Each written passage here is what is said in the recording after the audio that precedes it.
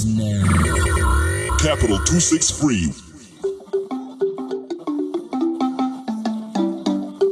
Welcome to the 263 Chat Show, bringing you live interviews, discussions, and stories on pertinent issues in Zimbabwe and around the world. Welcome to the 263 Chat Show Health Talk. My name is Faith Zvorufura, and today we have two beautiful ladies from the Pink Foundation who have come to inform us and educate us on sexual reproductive health. Tatenda and Larisa, welcome. Hello, Faith. Thank you for coming. Thank you for having us. Today, you guys have graced us, and you guys want to teach us and tell us more about sexual reproductive health. To start with, tell us more about the Pink Foundation. How did it start? Where did it emanate from exactly? Okay, so the Pink Foundation generally started in Bindura, in Shashi to be precise. It was an idea that was started by two young women, More Blessings Majuta and Tatenda, who is me. Unfortunately, More Blessings could not join us today. So it came about after we had noticed the challenges that young women face, especially when it comes to accessing information on sexual reproductive health rights, making correct decisions on their bodies, and all the challenges that they face, especially the economic challenges. Okay, so you're basically just looking at women only? Yes, women only. Okay, so who is behind this? And maybe if you can tell us your positions, both of you, what you guys do there? Okay. So basically, we're all in the programs team. We don't have like a distinct structure since we're still starting. So we're both in the programs where we're still trying to find our feet, trying to come up with activities. And we are mostly trying to make these young women come up with their activities that they define, that they want to do, that they feel address the challenges that they face during the attainment facility. Okay, so sexual reproductive health, that's like a broad term. What exactly on sexual reproductive health do you guys touch on? Okay, I'll let Larisa answer that one. Okay, so basically we're looking at STIs, sexually transmitted infections, and we're looking at HIV and AIDS, as well as condom use and abstinence. Okay, so who are your main targets? You said it's women, but then, like with women, we have adolescents, we have teenagers, we have the youth, we have the middle age, and then we have those that are going into menopause. Yes. So are you looking at all of that? No, not. We're targeting young women in tertiary institutions and then in high schools. So for the ones in tertiary institutions, we're not limiting to the age per se, but we're just encompassing them all into the whole idea of the Pink Foundation. Okay, so why the young girls? Why tertiary and secondary school?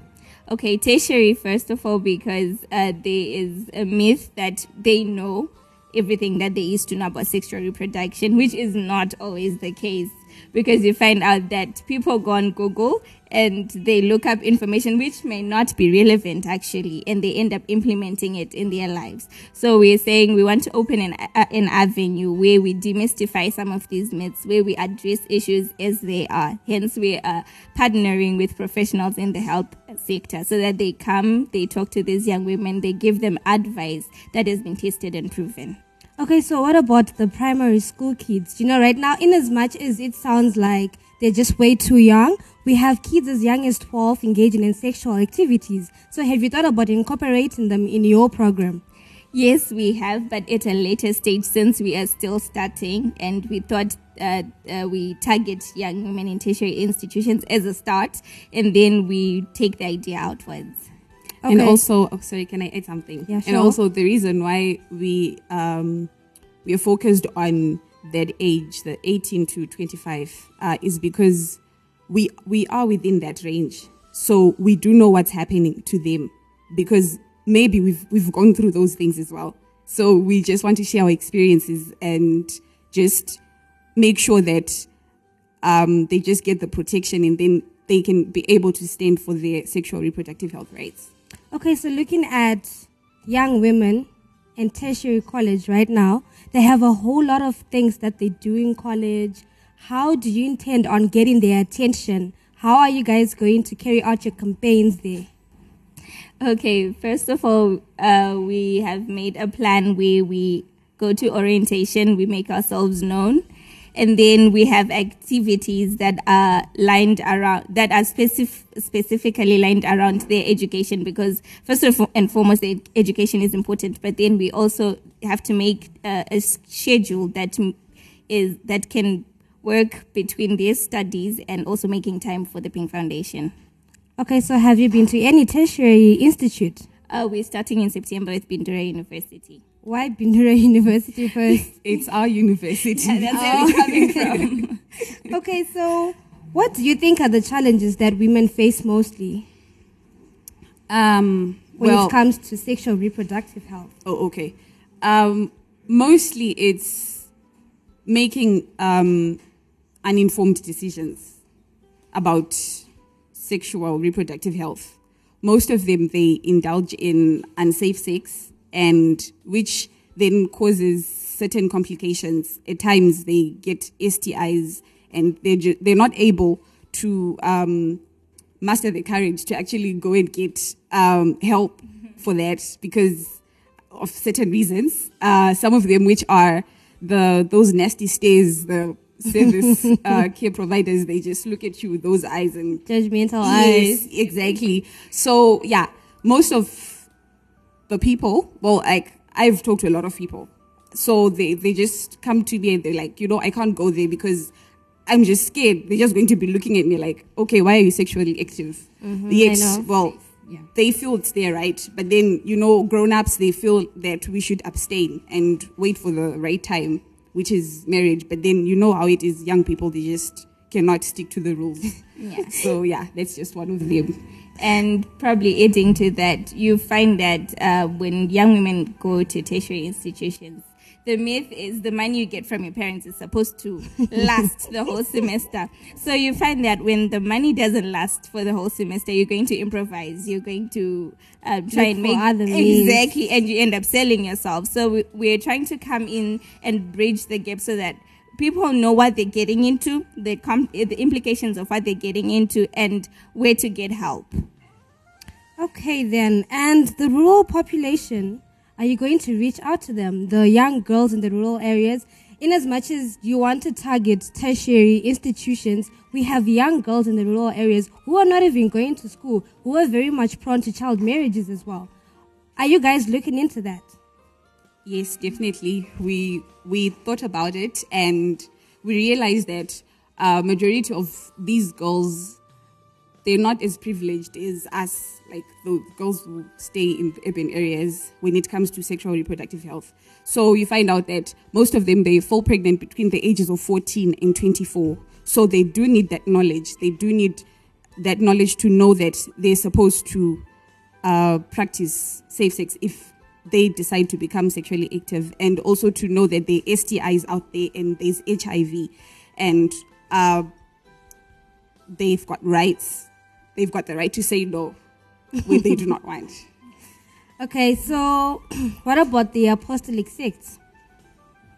We have those girls who were married off at a very young age, or who are in the polygamous marriages. Yes, yes. Are you looking at those young girls as well? We feel That's a tough one, though. Exactly.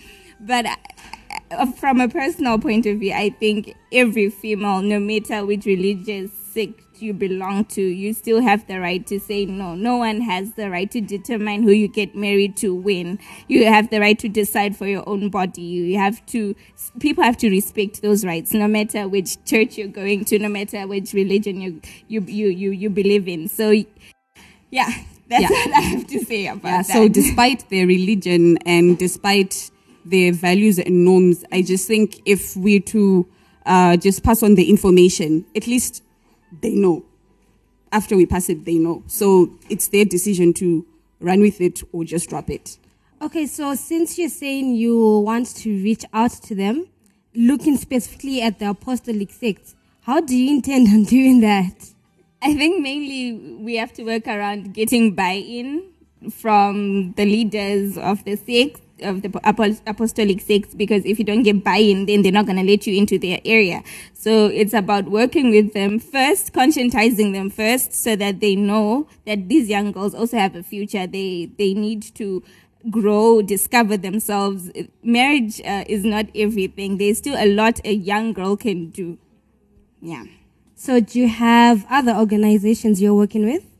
Not at the moment, but we're looking to partner with other organizations that are already taking part in sexual reproductive health.